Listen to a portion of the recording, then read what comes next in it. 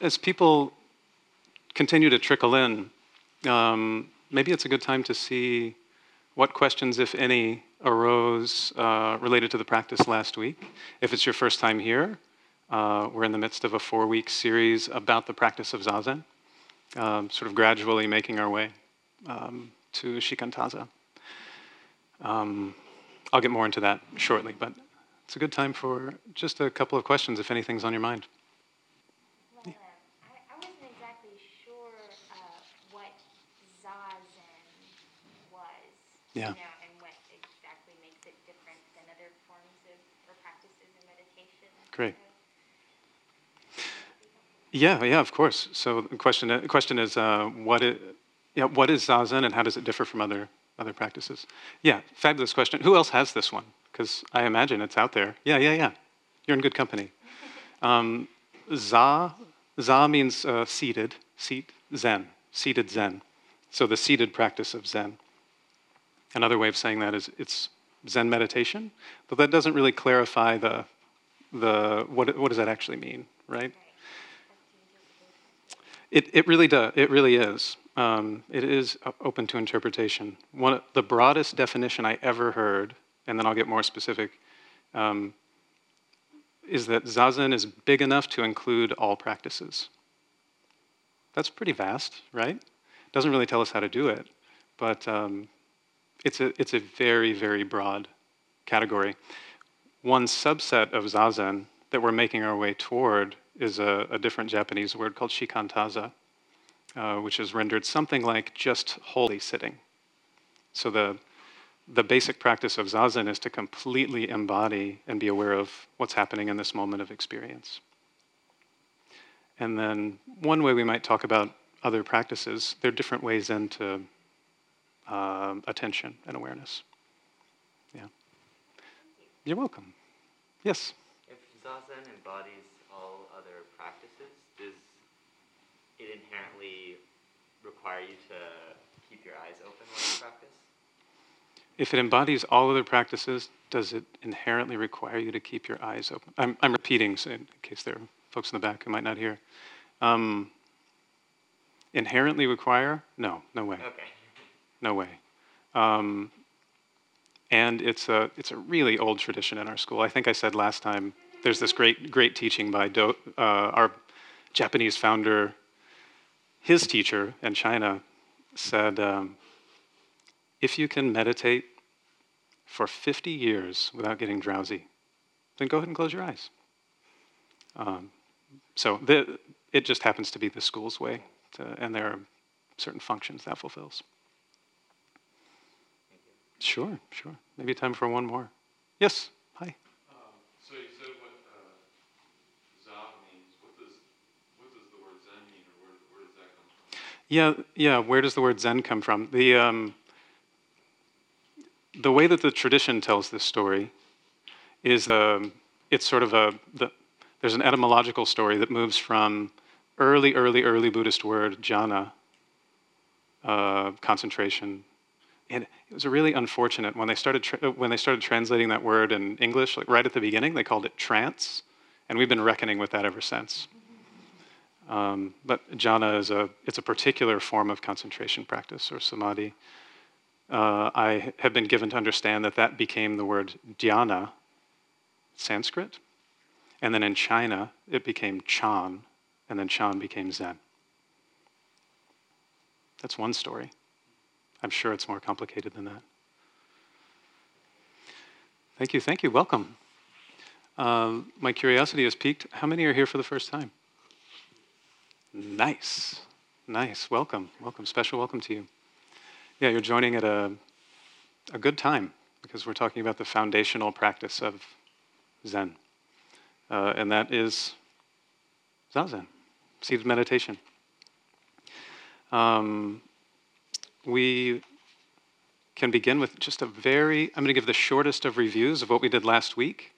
If you haven't heard what we did last week, don't worry. This sort of stands alone, the way we're talking about it. And if you were here last week, you'll notice how it builds on what we did. But I'd like to, before the review, begin just sort of to invoke some of the ancient words of the tradition. I've already talked about Dogen, who founded our tradition in Japan, and then his teacher Ru Jing. This was another teacher around that time who Dogen respected quite a lot. His name is Hong Zhi, and he was a Chinese master. And this is a translation by a monk named Taigen Dan Leighton. And this little bit is called The Practice of True Reality. The practice of true reality is simply to sit serenely in silent introspection. When you have fathomed this, you cannot be turned around by external causes and conditions. This empty, wide-open mind is subtly and correctly illuminating, spacious and content, without confusion from inner thoughts of grasping, effectively overcome habitual behavior and realize the self that is not possessed by emotions. You must be broad-minded, whole without relying on others. It goes on from there. I'm going to take the liberty of not explaining any of that and just sort of having the words of Hongzhi perfume the room for us before we begin.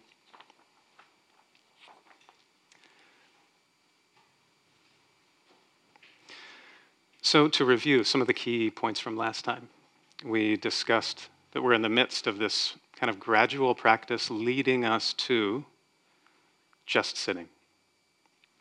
That Zazen is vast and can include every bit of our experience. Pleasant, unpleasant, what we think should or should not be involved in our Zazen can be part of our Zazen. Zazen's big enough for everything. Zazen includes both what is happening and our relationship to what's happening. And the way this was paraphrased by a Japanese teacher from the last century, it can be any which way, but it has to be just as it is. I could chew on that for a while. So we enter into this process of practice, as I said, by contributing our attention to what's happening here and now. We create a stable, upright, and alert container with our body. We express our awareness with our body, and then we practice it. And then we focused ourselves on the breathing, provided our attention with a home base, an anchor, a place to rely that's, in one manner of speaking, right at the center of our being. And then that was the basic practice, the skill of connecting with the breathing and then staying connected with the breathing. Or I talked about it as like tuning in to the sensations of the breathing and then staying close. Staying close, that's the basic skill with the breathing. So today we're going to broaden our gate just a little bit.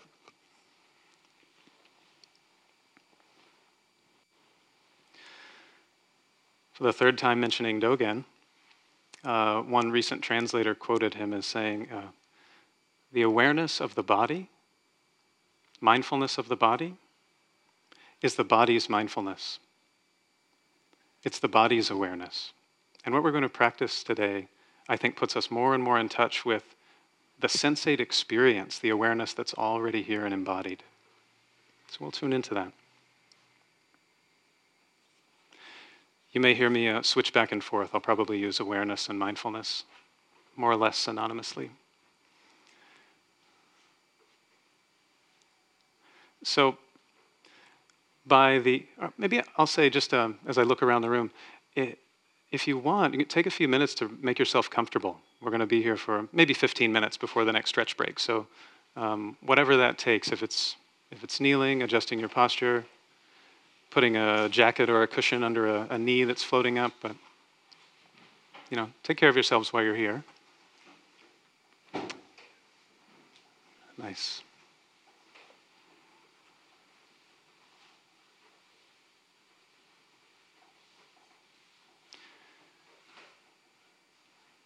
Yeah, first principle of Zen and all Buddhist practice is not harming, including our precious cargo here. So, by testimony of many, many respected practitioners over the ages, there's a long list of benefits of the practice of mindfulness of the body, which is what we're focusing on today. One puzzling thing, again, that I won't unpack is by this, I think he's a medieval Zen teacher named Menzan, and he said that the posture itself is complete enlightenment. Something a little less puzzling than that, in this ancient collection of teachings called the Anguttara Nikaya, the Buddha has this whole list of short teachings in which he lists one after the next. He's like, if you cultivate one thing, it will lead to this benefit. It will lead to all wholesome qualities that pertain to true knowledge. What's the one thing you cultivate? Mindfulness of the body. And then he does this over and over again. He's like, oh, if you cultivate this one thing, it will give a strong sense of urgency. It will give great good. It will lead to great security, awareness, attainment of true knowledge. It will lead to a pleasant dwelling in this very life. And he goes on, the tranquility of the mind, tranquility of the body. And then one after the next, it leads to obtaining wisdom, ripening wisdom, penetrating wisdom, just over and over. He does this 41 times. It's pretty amazing. That's quite an endorsement, I think, to come from the Buddha. With an encouragement like that, the natural question is, what's the approach? Like, how do we practice mindfulness of the body such that it bears these kinds of benefits, these kinds of fruits? The first principle that we'll explore is, just like the breathing, the body is always in the present moment. If you're aware of the body, then you know you're here. You know you're here. And as Venerable Analayo puts it, the most crucial aspect, maybe, of mindfulness practice is being in the present moment, being with what's actually here and now. So if you're with the body, you're doing it. You're doing it. The second thing I observe is that being aware of the body, here and now, can be a practice that actually is really nourishing for the body and for the mind. I want to do a quick exercise to give a sort of felt sense of this before we go on. So, if you're comfortable, you can close your eyes, and I would suggest relaxing your hands and holding them apart. I told you to close your eyes too soon, so you can see what I'm doing. So you can rest your hands on your lap, palms up, and not touching. And then when you're ready, you can take a gentle breath.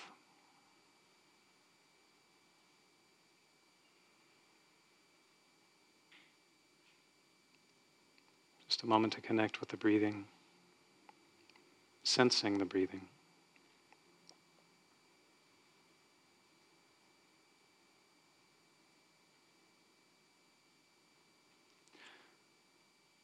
So the exercise first is to pick one of your hands, let's say the left, and direct your attention to the palm of your hand. Alert to whatever sensations are there, right in the palm. It could be a tingle, vibration, could be firmness, could be pulsing.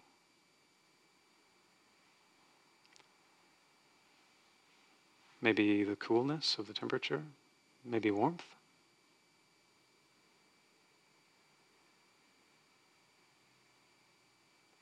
Whatever it is.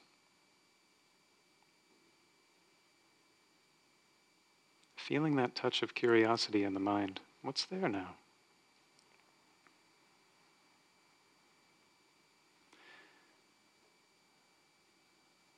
And then relaxing the gaze just slightly to let the attention roam all around the hand.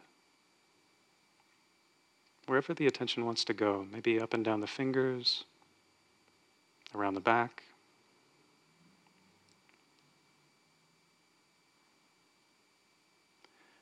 feeling your way into the sensed hand. Not staring at it from up top, but feeling it from the inside.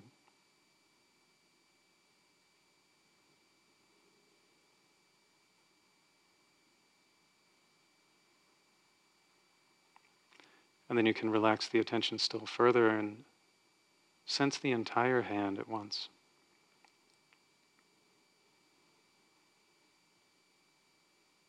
Whatever's there.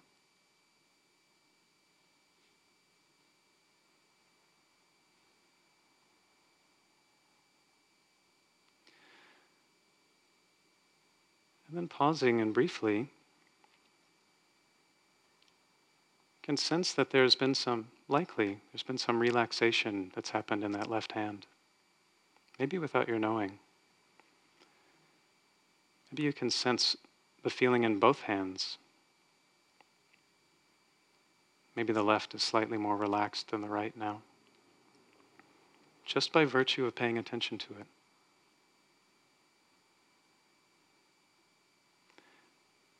You can switch to the right hand.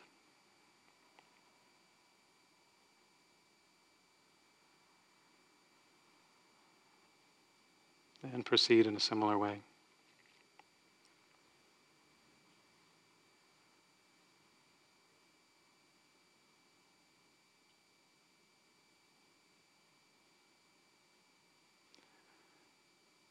Not watching the hand, sensing the hand.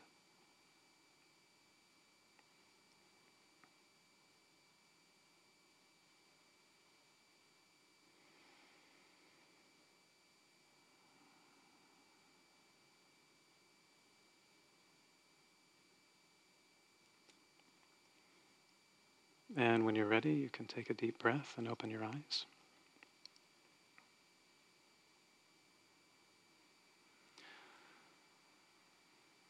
So it's a simple exercise, yeah, but you may have been able to sense just in attending to the hands for a moment that some little bit of nourishment already coming into the system. Maybe in a sense of relaxation in one hand than the other. And I think this points to points to something about the practice of attending to the body, being aware of the body, and that's that we can create a safe space for ourselves with this body. Before we go on, if you're willing, just a quick popcorn from a couple of people. Anything you noticed while doing that exercise? You just shout it out if you want. So much more richness of sensation than you typically access. Richness of sensation. Yeah, great. Others, what else? What else? I'm still watching the hand. Still watching? Yeah. Great. Yeah. It can be both. Yeah. It made me realize how unaware I usually am Uh-huh. of my body at times. How unaware we sometimes are of the body. Yeah. Yeah. Thank you. Yeah, what else was going on? The naming of sensations, and then sort of recognizing the naming as a secondary function, like close my eyes, felt, okay, there's the cold, or there's the sensation, and then there's the recognition of that, so that I sort of had multiple levels going on. Mm-hmm. There's the relaxation, there's the sense of the relaxation, so I sort of felt, and when I step back another time, I feel like that's when I relaxed more. Yeah, yeah. What I'm hearing is that there were levels of experience going on, and there was some degree of toggling between them. Yeah. And actually, we're going to get into just that very shortly. Okay. Great. Thank you very much. So, last time when we were working with the breathing, I highlighted two key skills, that of connecting with the sensations of the breathing and then staying connected. Other language for that can be like directing attention and then sustaining attention or rubbing the attention. For what we're going to do today, the two key skills with mindfulness of the body that I want to emphasize, many more will present themselves, but these two I really want to highlight. Number one is recognizing sensation. and recognizing sensation as in the moment as pleasant or unpleasant. It adds a little layer. But you can tune into the hand and feel the present sensations. Some of them are likely pleasant, some are unpleasant. It's a very straightforward sounding exercise with a lot of liberating potential. So the first skill is to have that sensitivity, to recognize pleasant and unpleasant sensation as it's happening. The second complementary skill is to not be swayed by pleasant and unpleasant. That's a little trickier. How do we stay upright when the influence of pleasant and unpleasant is active? So those are the two key skills.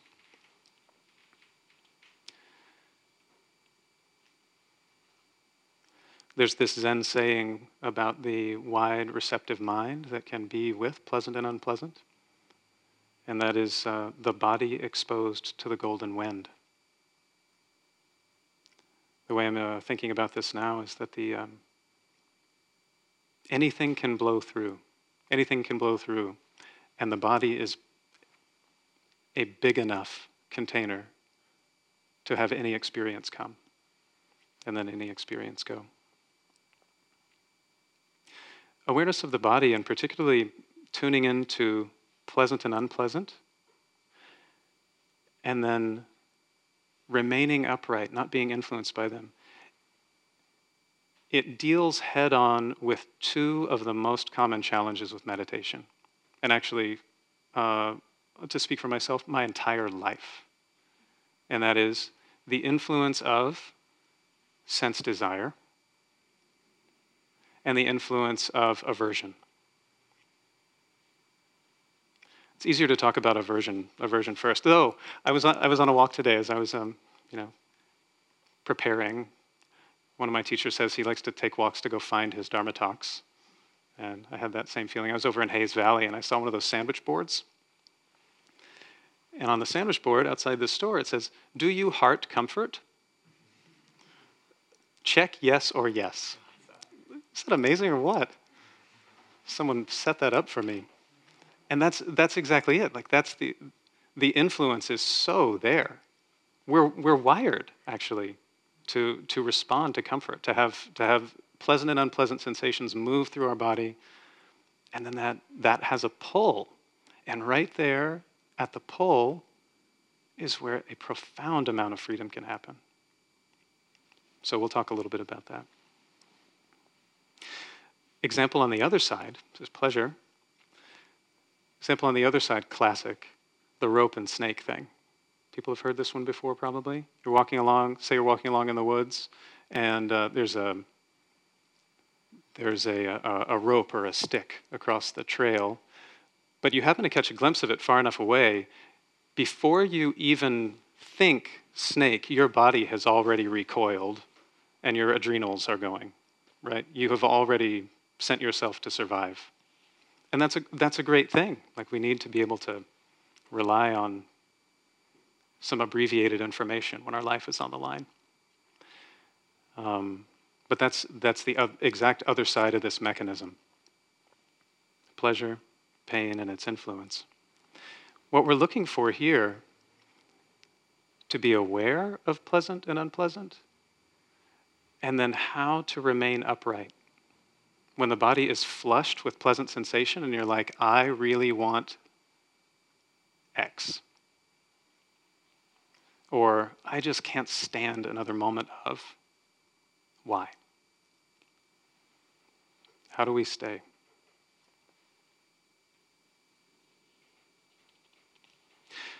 Part of why this is so powerful is because it's happening all day. All day. Morning, from the time we get up to the time we go to sleep. It's probably happening while we're asleep. Just responding to pleasure and pain. So that means that the effects of this particular practice are really without limit. You know, it's not that our responses to pleasure and pain are bad per se, but when we let's say are persuaded by them, when we're persuaded by pleasant and unpleasant, we reinforce that conditioning, whatever it happens to be. And for every moment of noticing that there's pleasant and unpleasant and just remaining aware, even for a short time, we're deconditioning its influence. And what this really means is then we get choice in the matter.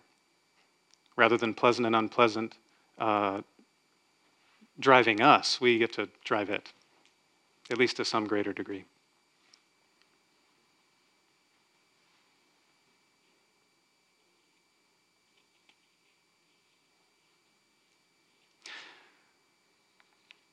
To borrow a phrase from Thich Nhat Hanh, this is part of the magic of mindfulness, that pleasant and unpleasant neither indicates that anything has gone wrong, and all of it can be food for our mindfulness if we know what's happening while it's happening.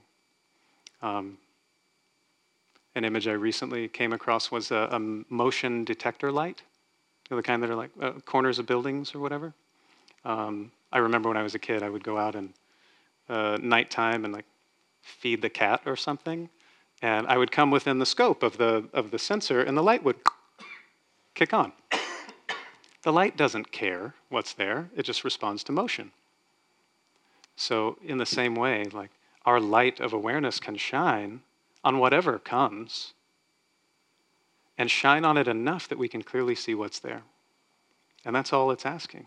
That's food for mindfulness, whether it's pleasant or unpleasant.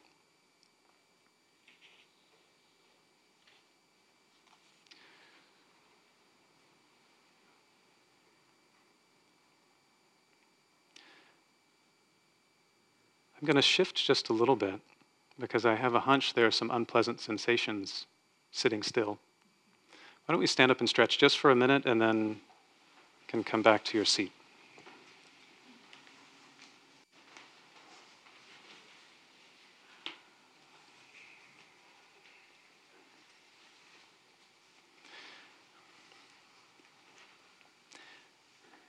And when you do sit down, no rush. Set yourself up in a way where you'll be more or less comfortable for about 10 minutes of meditation.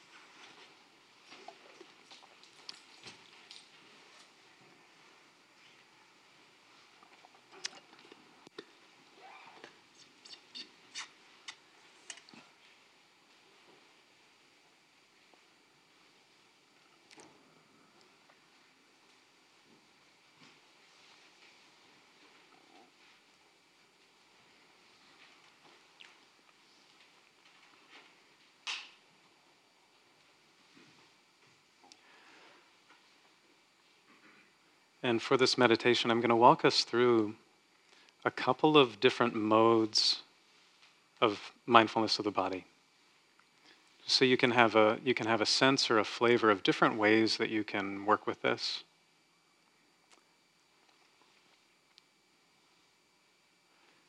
We'll start as we always do by setting up the posture.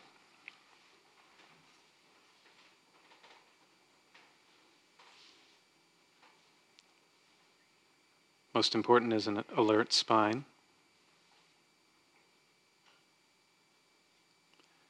The trunk and the shoulders and the head all aligned. And if you tuck the chin just a touch, it can help the head not to tug on the other parts of the body.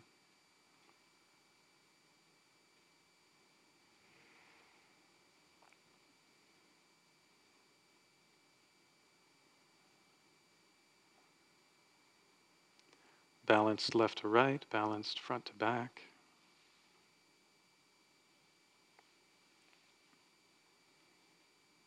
Eyes with a soft gaze open.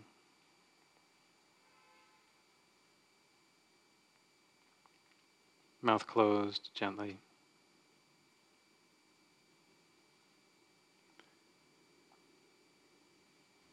And when you get there,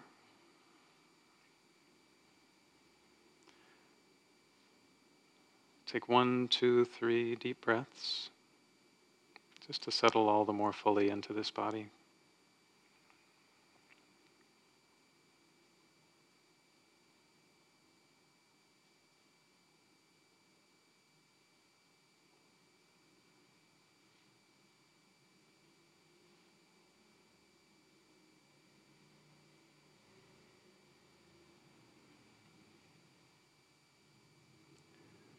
And settling the attention into the breathing, however the breathing presents.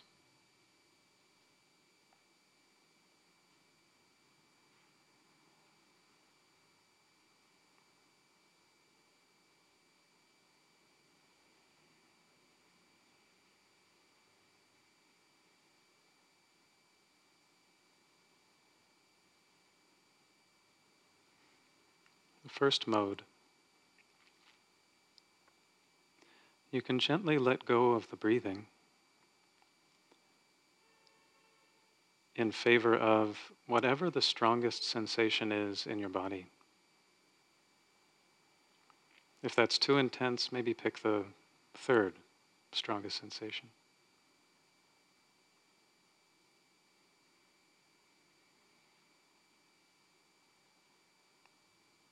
Wherever it is, just stay with it.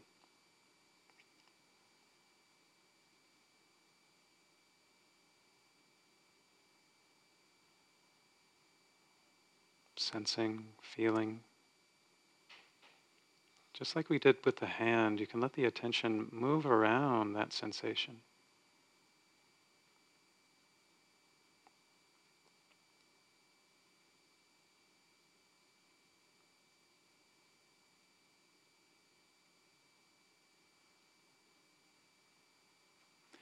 If it fades, the sensation fades, just come back to the breathing until the next strong sensation comes.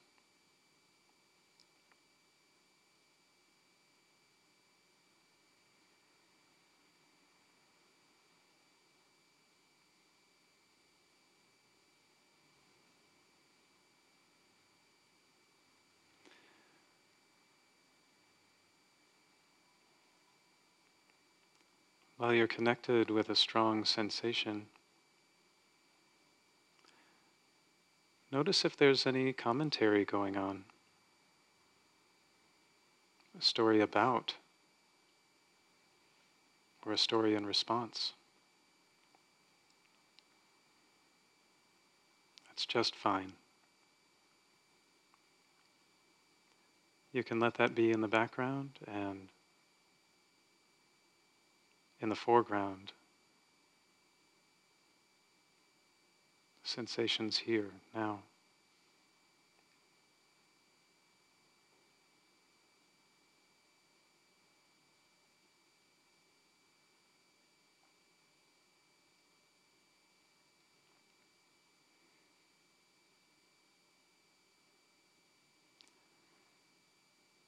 Let's all return to the breathing, letting go of any strong sensation. And deliberately relax any tension that's built up in the body.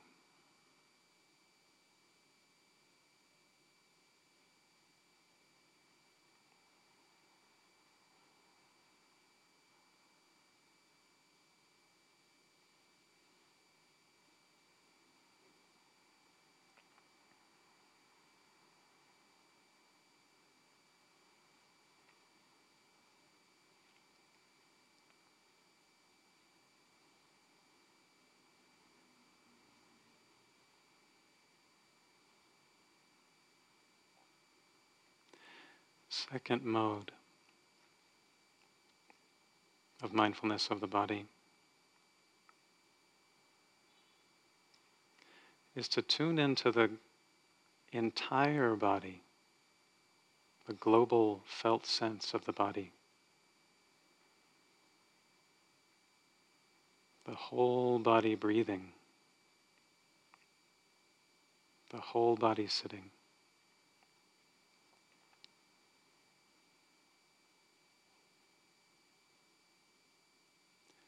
if the whole body isn't available, perhaps the whole trunk, from the shoulders to the hips.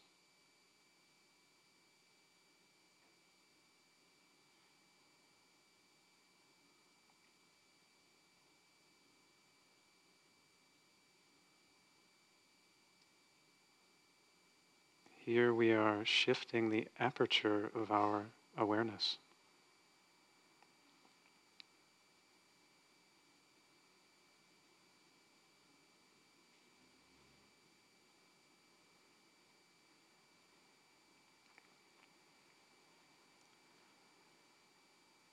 Still sensing and feeling, but notice for yourself, what's different about this?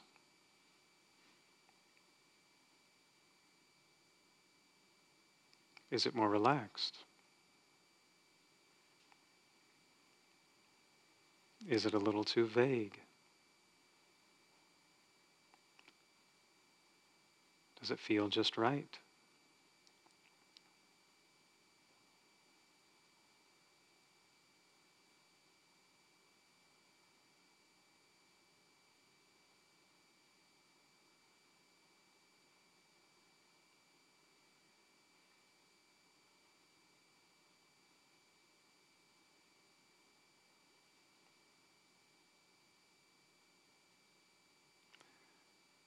And then again, teasing apart sensation from commentary.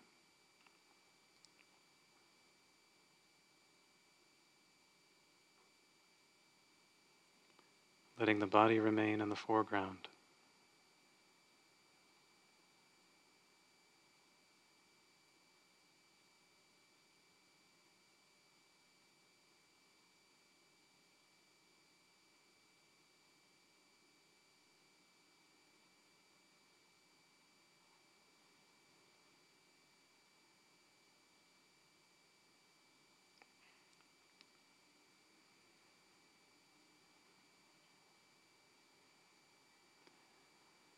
And for the last half a minute, whichever of these modes you prefer, global attention, more specific attention, or attention to the breathing.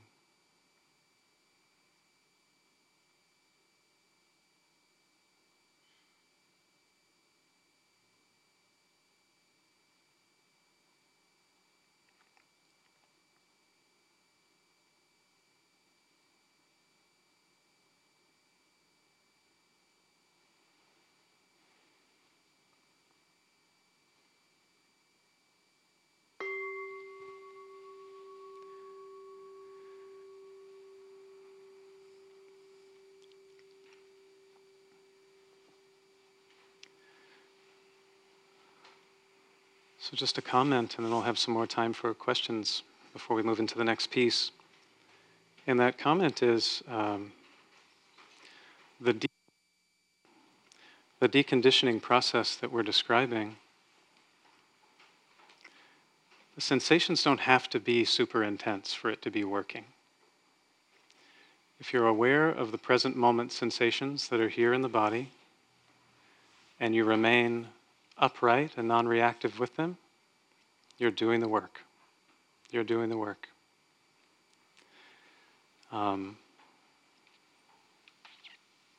Yeah, so you don't always have to go after being mindful of the most difficult thing, just to say. Yeah, any comments you want to share about this section, or any questions about what we've covered so far? Yes. To, uh-huh.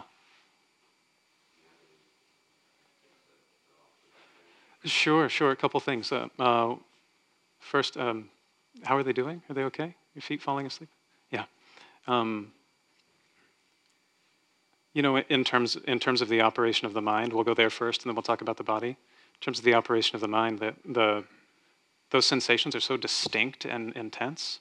It seems perfectly natural that the attention would be drawn there. What was happening for you while that happened?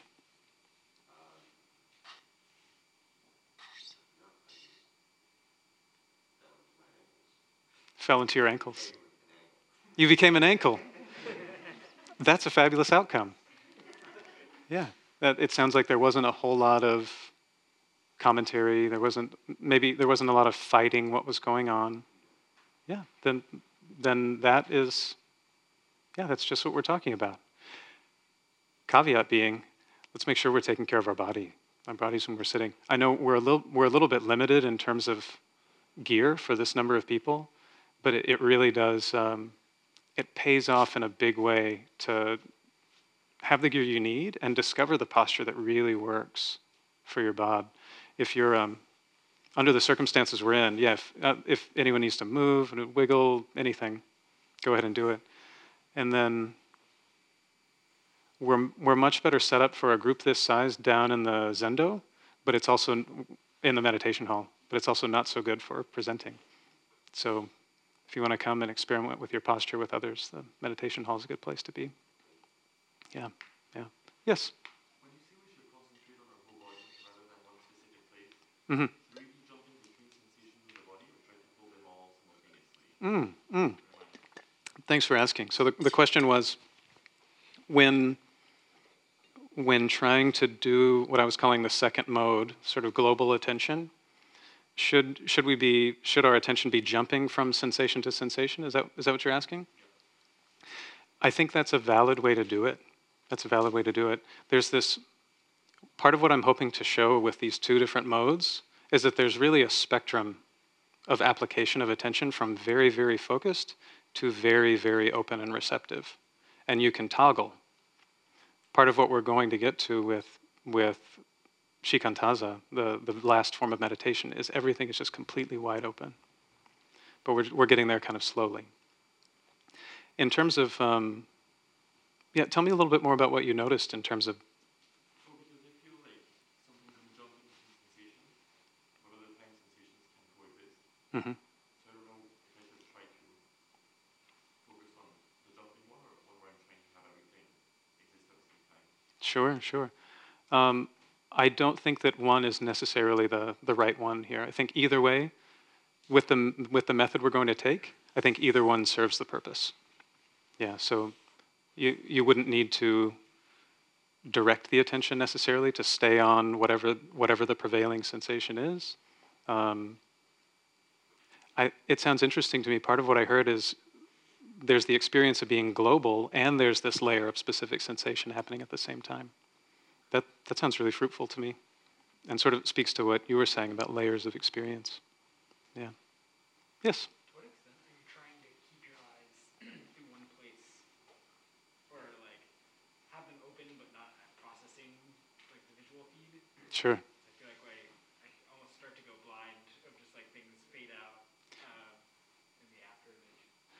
Things kind of fade out. Yeah. So, what to do with the eyes is basically the question. Like, is that ideal? Like that you're basically keeping your eyes open to kind of stay engaged but not processing what is coming in through them, or are you trying to see? Yeah.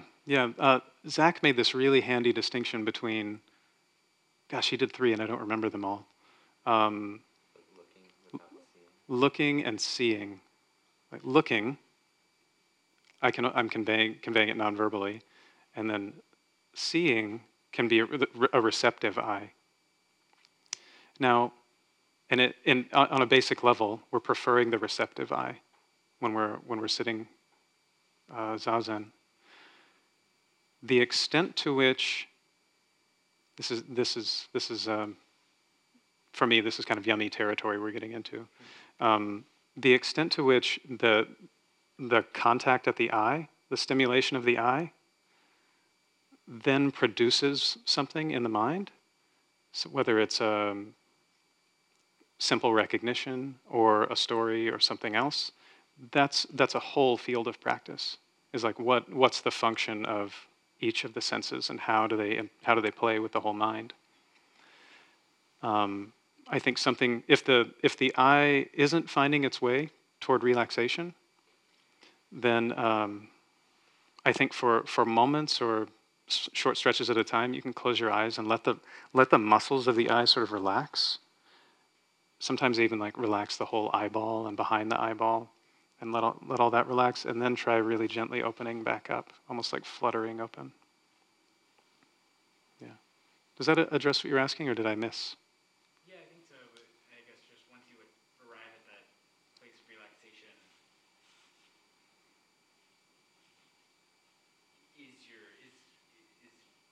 visual information part of what you're trying to focus on?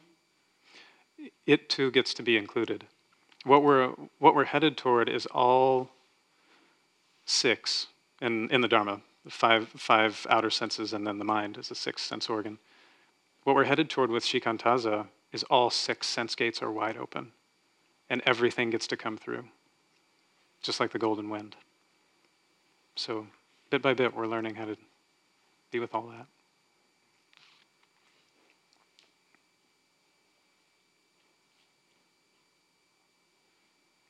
I saw this here and then here. Yeah? You said teeth are part of the commentary from the sensation. Yes. At first, I was trying to focus on the sensation, and I tried, or I guess naturally I named it at first, like we did in the two hands exercise, but I felt like that led to more commentary. Uh-huh. And then I tried visualizing it.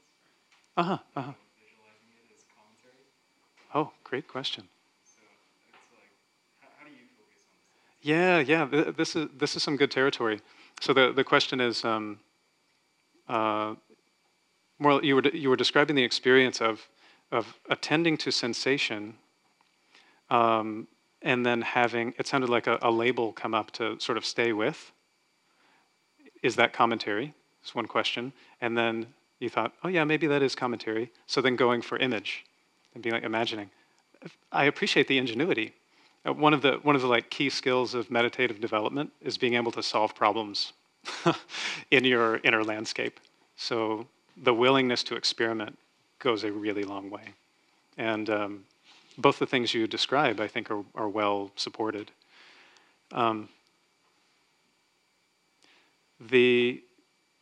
So that generally first, and then to say about, let's go with the comment thing.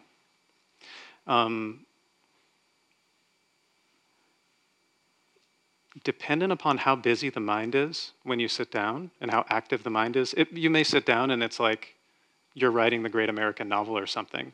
It's just like you're just really busy in the mind.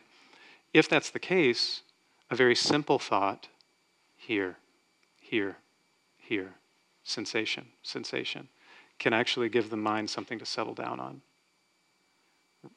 compared to busyness. If, on the other hand, your mind is just like, okay, I'm gonna sense, you're feeling your breath in the belly, and it's just like, you're there the whole time. Then the label, not useful. In the sense that it complicates your experience rather than help simplify it. If the image does that same thing for you, it seems like a useful tool. And then strictly speaking with Shikantaza, I don't think there's any labeling or any image used. But I think a useful tool is on the way. Yeah.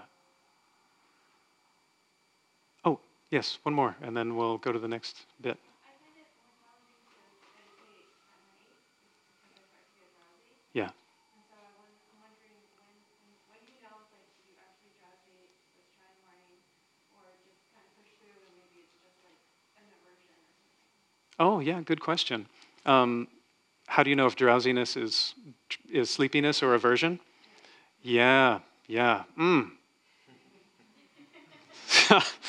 That's tricky. There's no easy answer, actually. Yeah, I'm sorry to say. One way that one of my teachers suggests finding out is in the context of a retreat. The first day, just sleep as much as you want. Just like way more than you need. And so on the second day, if you're still getting sleepy, you know something else is going on. So it could be resistance, it could be lethargy, something else. But yeah, you know it's not the sleepiness thing. So that approach is like process of elimination. In terms of what practically to do there, I think I may have said this said this before, but you can experiment with sitting at different times of the day if that's available to you. And you may find that your energy is like perfect at a certain time of the day. And I think a lot of us, the second half of morning zazen from like 6:10 to 6:40 is the hardest time of the day to stay awake. We're like there from 5:40 to 6:10, and then 6:10 starts and everyone's like, so, you know, yeah. Ready for the next bit? Should we stand up? Yeah, let's stand up.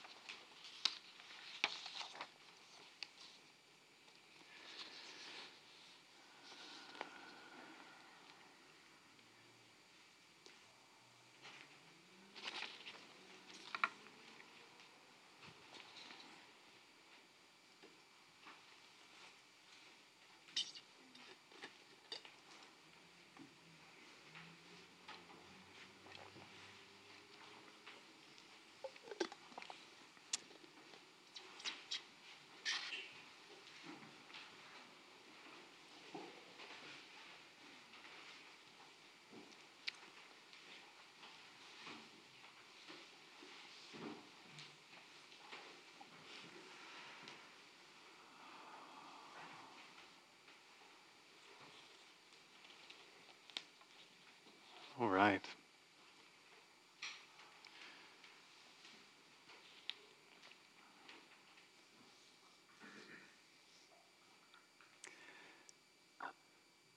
So there's this very, very, very old Buddhist teaching. The story goes something like, Buddha asks a monk, if you were struck with a dart, if you're struck with an arrow, would that hurt? That's not the end of the teaching. The monk goes, well, yes, of course it would. If you were then struck with a second in the same place, would that be worse? Would that hurt worse? I'm turning this into colloquial English. This is not what the Buddha said. And the monk says, yes, of course, the second arrow would hurt worse. The initial experience of unpleasant, the Buddha then labels as the first arrow. And all the ways that we compound and complicate on top of it, that's the second, the third, the fourth, the fifth, the sixth arrow. First arrow is the measure of suffering that is just unavoidable. The measure of stress and suffering that's unavoidable. And then there's all the ways like we take what we get there and we make just a suffering salad out of it. I'm thinking especially of, I think of my work life in this regard. I don't know if this is ringing any bells for any of you. But there can be these scenarios where anger will come. And I don't know the origin of this, the characterization of anger as a poison arrow with a honeyed tip. Anyone ever heard this?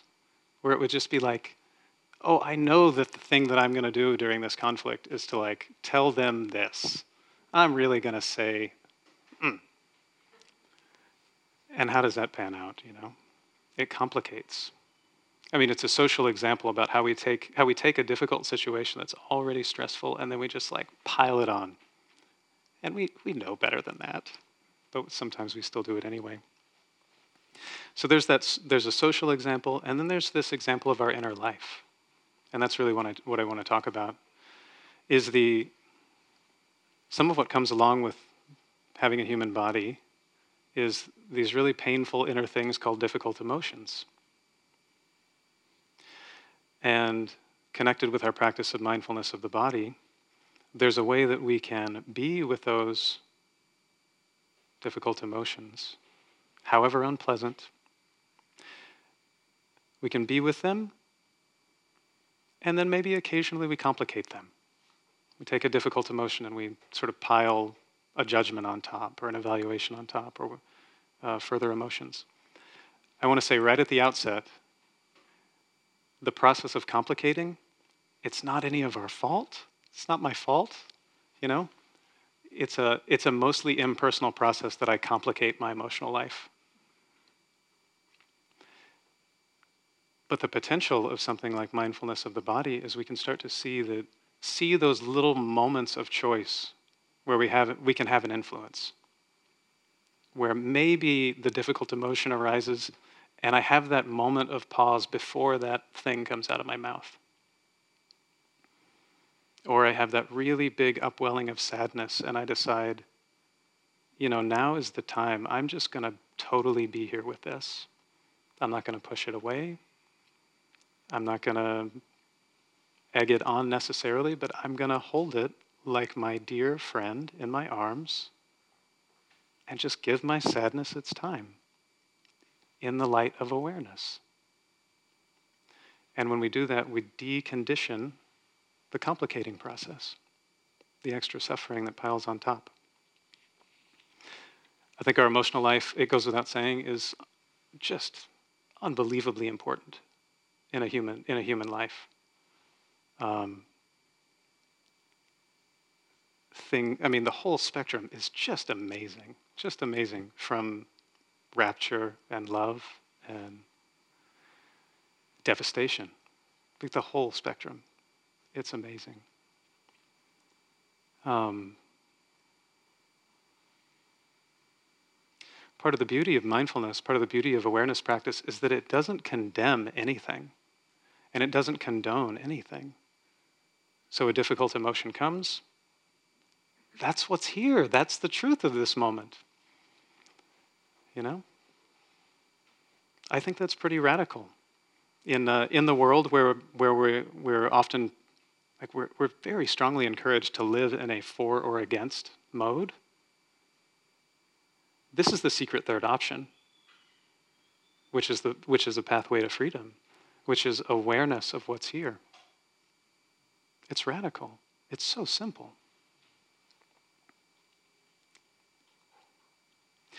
The connection with mindfulness of the body,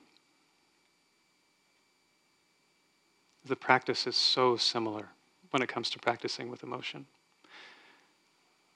A lot of the time, we'll know our emotions usually one of two ways. We're going to know them through sensation. Some strong sensation is going to come in the body. Or we're going to know them through a story or an image. And then those really wiggle together. If you ever spend time really teasing apart what an emotional experience is in the moment, those are two of the key factors. You've got an image or a story, and you've got what's going on in your body. And the practice with mindfulness of the body helps us tease that apart. And it's not to take it apart and destroy it. It's so that we don't fuel what harms us any more than we have to.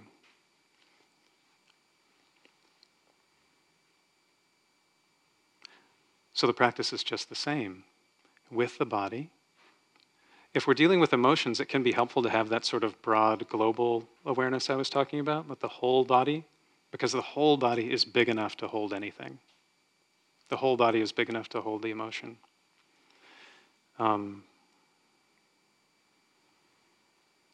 Sometimes when I'm considering mindfulness of emotions, I'm reminded of this. There's this big, big river where I grew up.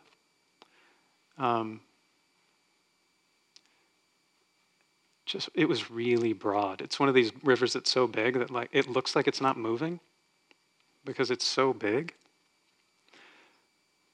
And sometimes the rains would come and it would just whoosh, this big torrent of a river. And then sometimes it would just be so smooth like a lake, And that's the variety, but whether it was fast or slow, whether it was intense or it was calm, that riverbed was big enough to hold the whole thing. And the body, the proposition here is that the body is like the riverbed, and that the emotional life comes through. Sometimes it's intense, and sometimes it's too placid. But the body can hold it.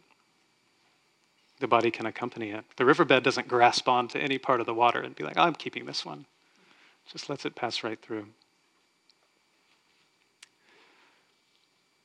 mindfulness of emotions, it's a simple practice, but it is really, really not easy.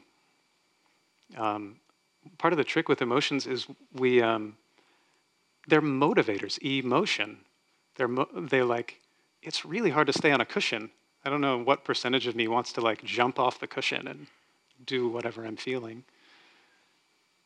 The other tricky part is that they kick up so much commentary. It's really when the emotional life is really going, it's easy to get up in the story. And that's where our self-kindness comes in. Just to keep coming back. And to know, no matter how many times we keep coming back, that's just the practice. No problem. No problem. If we take the route of making that a problem, that's another arrow. And then if we make it a problem that we made it a problem, that's an arrow too. You can see that there's like infinite regress there. So the practice with emotions, you'll notice it's very similar to the embodied mindfulness practice we're doing so far, but put in other language, the task is to recognize, maybe you've heard this before, some of you, accept or allow, to feel, and then tease apart. So recognize, that's our basic practice of mindfulness, to know what's happening here while it's happening.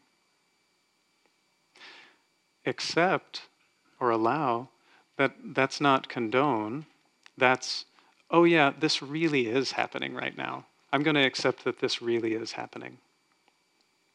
So really it's like recognize again, but now you believe it. There's something with allow that also touches on the fact that we're not in conflict with the fact that this is what's up now. In some sense, we give it permission to be there. And then feeling is what we've been doing all day. Sensing into. One teacher says feeling from the inside out, sensing from the inside out rather than the outside in. And then to tease apart. Parse the commentary from the sensation. And something that's really, I mean, if you want to go there, something that's really enticing about working with emotions is that there's so much to pay attention to. There's so much going on there that layer after layer can be revealed. So to recognize, accept, feel, and to tease apart.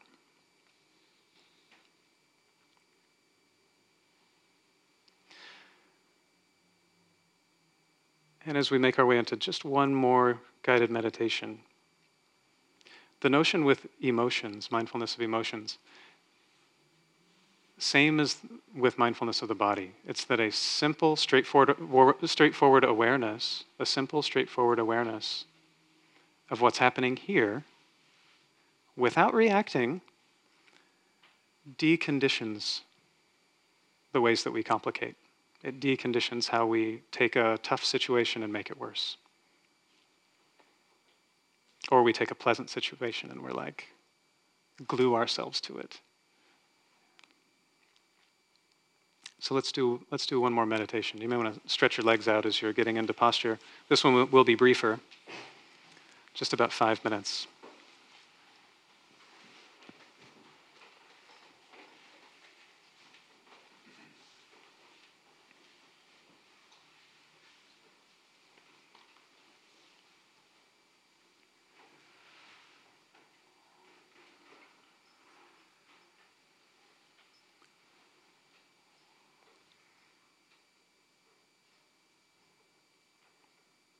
Aware of the body. In this posture,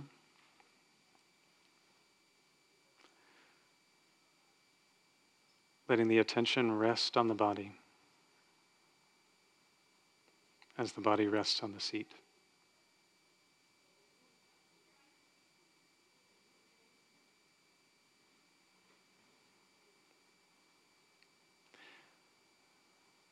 And with your few deep breaths, just posing the question to yourself, is there any emotion present for me now?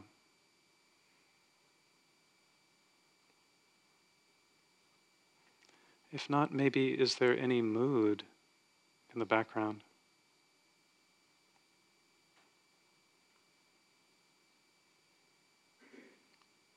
A little bit of happiness, sadness, tension or fear.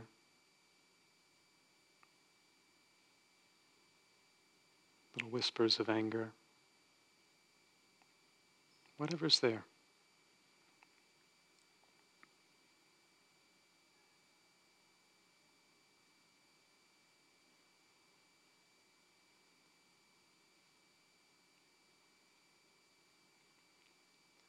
And the question, mindfulness of emotion, asks us, how do I know this emotion through the body?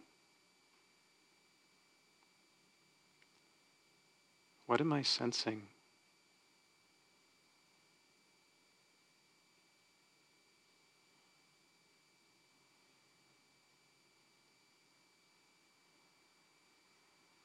What's the constellation of sensations that indicates this emotion?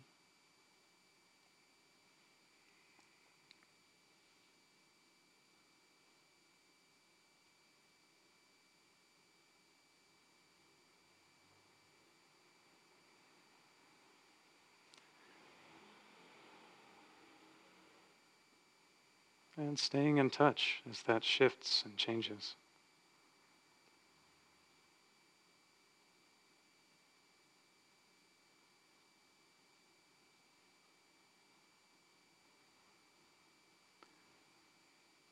Letting any commentary stay in the background.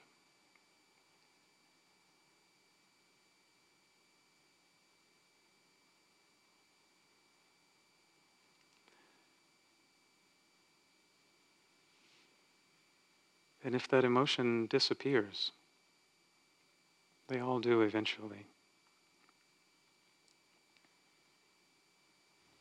notice what takes its place in awareness.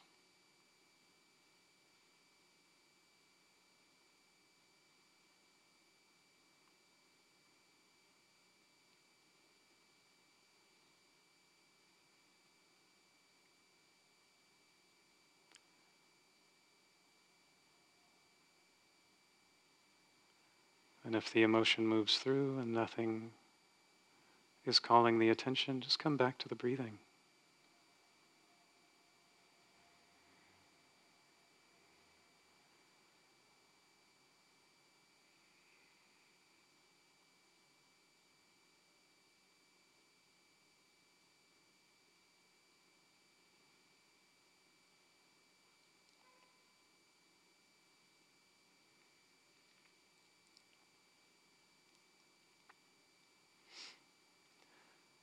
For this last minute or so,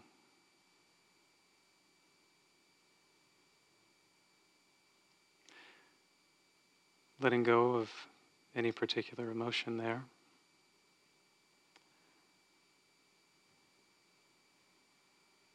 And in a second mode, just offering yourself a little bit of kindness.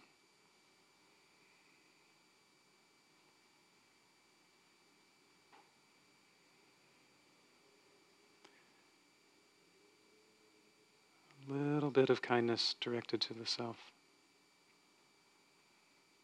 I see you. I care. May you be happy.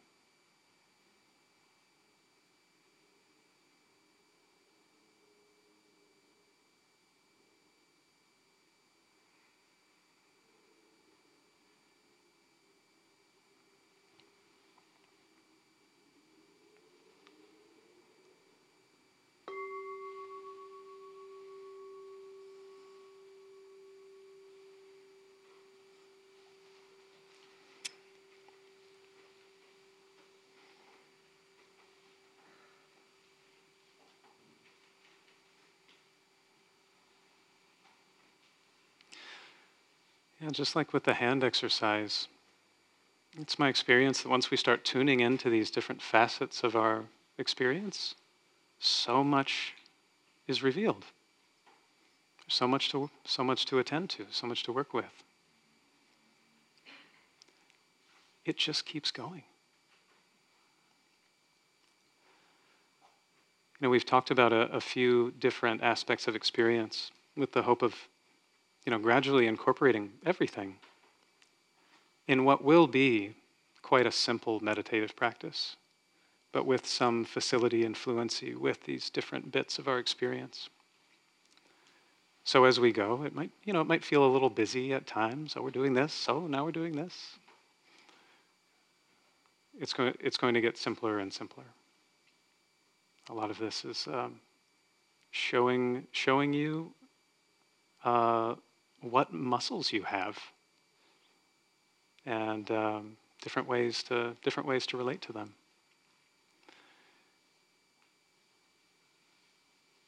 Something you can carry forward as a basic practice as you move from this week to the next.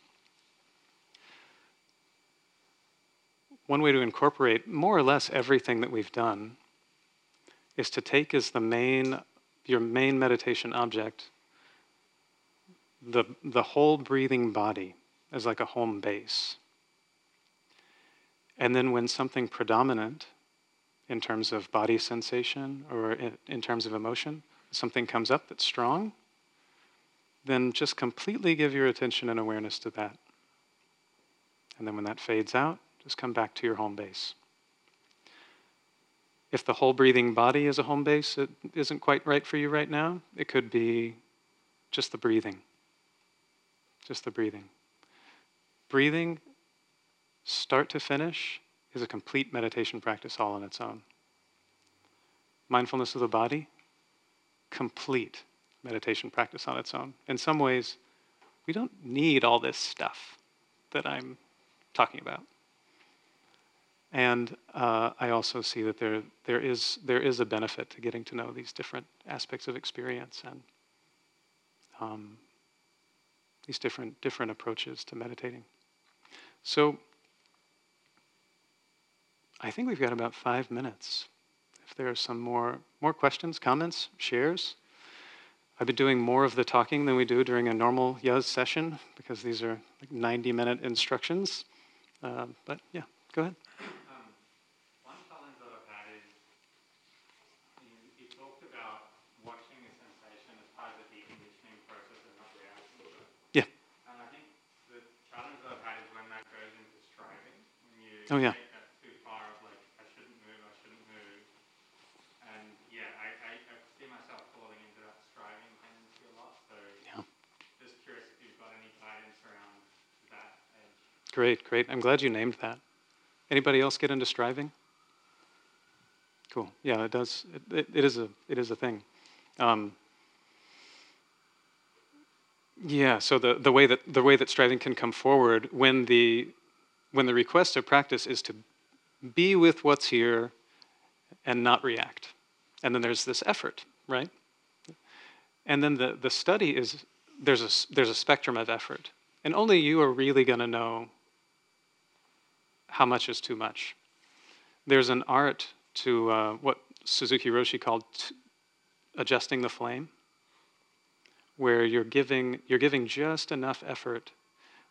The criteria for too much and too little, have you introduced grasping into the scenario?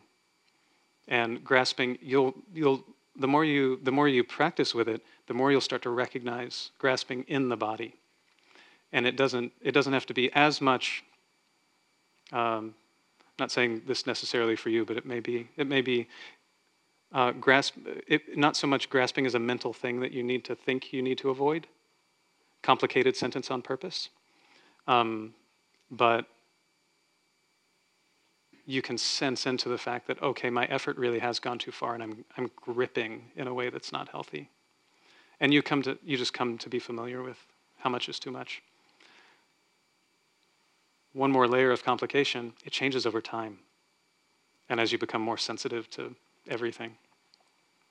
So sometimes really intense effort is needed, and it's clean, perfectly clean, no grasping.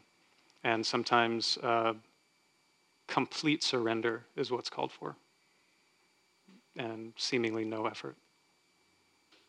So it's an art. Yeah. I seem to be saying that a lot today. Yes? Do you have any tips and tricks for dealing with like parts of your body that are like hurt or previously injured and that kind of bother you throughout the day? Oh my gosh, yeah. I'm so bad. I work with a back injury that I pretty much, most of the day, I'm in pain. Yeah, this isn't a Buddhist answer. This is like under the guidance of your medical professional, engage in the activities that you two think are okay for you.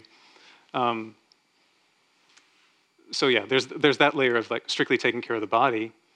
In terms of developing the meditative mind in the way that we're talking about, yeah, it's easy to get the idea of pleasure or pain, no matter what, I'm gonna be here non-reactive, or I'm gonna endure, and that's somehow healthy. To bring in a different mode, there's a sphere within which our physiology can operate without going into whoa emergency mode. And if the pain level gets too high, we get kicked out of that sphere, and our body feels like it's in constant emergency. So in that sense, really pushing through a bunch of pain, that's not going to be so helpful. If the pain is within a manageable level and you're well able to operate, it can actually be really, really freeing to investigate pain to the extent that you can stick with it and not weary the mind. So investigating pain, and even if it's just for a few minutes, coming to observe, okay, pain is arising, and sensing it, sense, and then watch the mind try to do what it does. Run away, push, get angry, cope, like whatever the coping moves are, you can get to know a lot about your mind by staying close to a manageable level of pain, so long as you're not injuring yourself. There's a lot of words, but that last line was really what I was getting at. Is that helpful? Is that what you were asking? Yeah. Great. Okay, great. Angela. Mine's more of a comment. Yeah. I like how your talk today all came together. At the beginning, you made a comment about the breath brings us to the now, brings us to the present. Being aware of the body brings us to the now, into the present. And then I thought, well, how is Kodo going to bring emotions into the present? Because I always think of emotions getting us stuck in the narrative and the story that takes you to a past or a future. Yeah. And I like how you brought in the raft, or recognizing, allowing, feeling, and teasing. Teasing apart, And yeah. I thought it was like almost beautiful than an emotional like raft, and bringing that story together. So thank you. Nice. Thank you very much. Yeah. Emotions get to be here too. Mm-hmm. Did you have your hand up? Okay. Yeah, I was just wanting a review of what the acronym was, and so she really. Nice. Yeah. Good. I'm not exactly sure where, but that one's also out there on the internet. Insight Meditation Center for sure. Talks about raft. Maybe last one, and then. Yeah. One thing I struggle a lot with when I meditate is anxiety. Oh yeah. About like sometimes like the most stupidest things, but sometimes valid things as well. Yeah. And I was trying to like watch it this time, and I feel like it's tricky because unlike sadness or anger or those types of emotions that are very overwhelming, Yeah. it's easy to be like, this is what's happening. Yeah. Whereas anxiety, when I was trying to watch it, it was almost like a subtle feeling in my body, and then in the next second, I would be like tricked by the anxiety to actually think about it. Yeah. It's amazing, isn't it? That's what anxiety is. It's like it tricks you into thinking about it. And it's like, Yeah. it's hard. It is. I'm really glad you brought that in, because anxiety, in terms of mindfulness practice, the logic or the movement with anxiety, it seems to be different. than with many other emotions for just the reasons you're naming. There's something I've noticed at different times in my own practice is like when I put attention on anxiety, it can grow. Wait a second. We're supposed to have emotions shrink when we pay attention to them. So the movement with the way that I've worked with anxiety, actually I employ all of my tools, just everything, because anxiety is hard. It's really hard, and it's tricky. So this like basic regimen of self-care is important. In the meditative life, in some ways we can think about anxiety in a similar way to how we think about pain in terms of level of physiological activation. If attending to the sensations of anxiety, even on a subtle level, moves the body into deep activation, then it's not the time. It's not the time to bring straight mindfulness to that. A couple ways you can titrate, or you can experiment with titrating.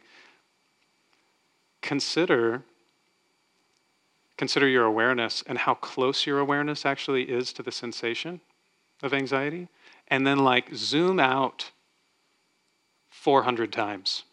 So you're actually taking in a huge space, and then a little bit of the sense of anxiety can also maybe be there. But you can toggle in that kind of way if you feel like it's time. And then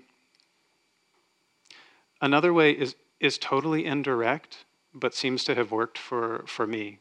I don't have a basis in this in a text somewhere, but I'm just telling you something that worked for me. Is that when I know that attending to anxiety is just going to intensify it or exacerbate it, I don't pay attention to it at all. I'll tune into the body. I'll look anywhere in the body for a pleasant sensation, and I'll let my attention stay there. It can be like everything in my body is anxious and uncomfortable, but my pinky toe is totally cool right now. And I'll let my mindfulness just examine the sensations of my pinky toe. I'm sorry, I'm going on, but a third thing is I do walking meditation. Because the field is broad, it lets my energy move through the body. Yeah, I was hoping to get to walking tonight, but we didn't quite get there. Yeah. We seem to have come to time. Yeah, I'll stay here if there are any other questions after the fact. You're also welcome to email me or send a question via the contact form on the Yuz website. You can check that out, yuz.sf.org. I think there may be some announcements somewhere in the room.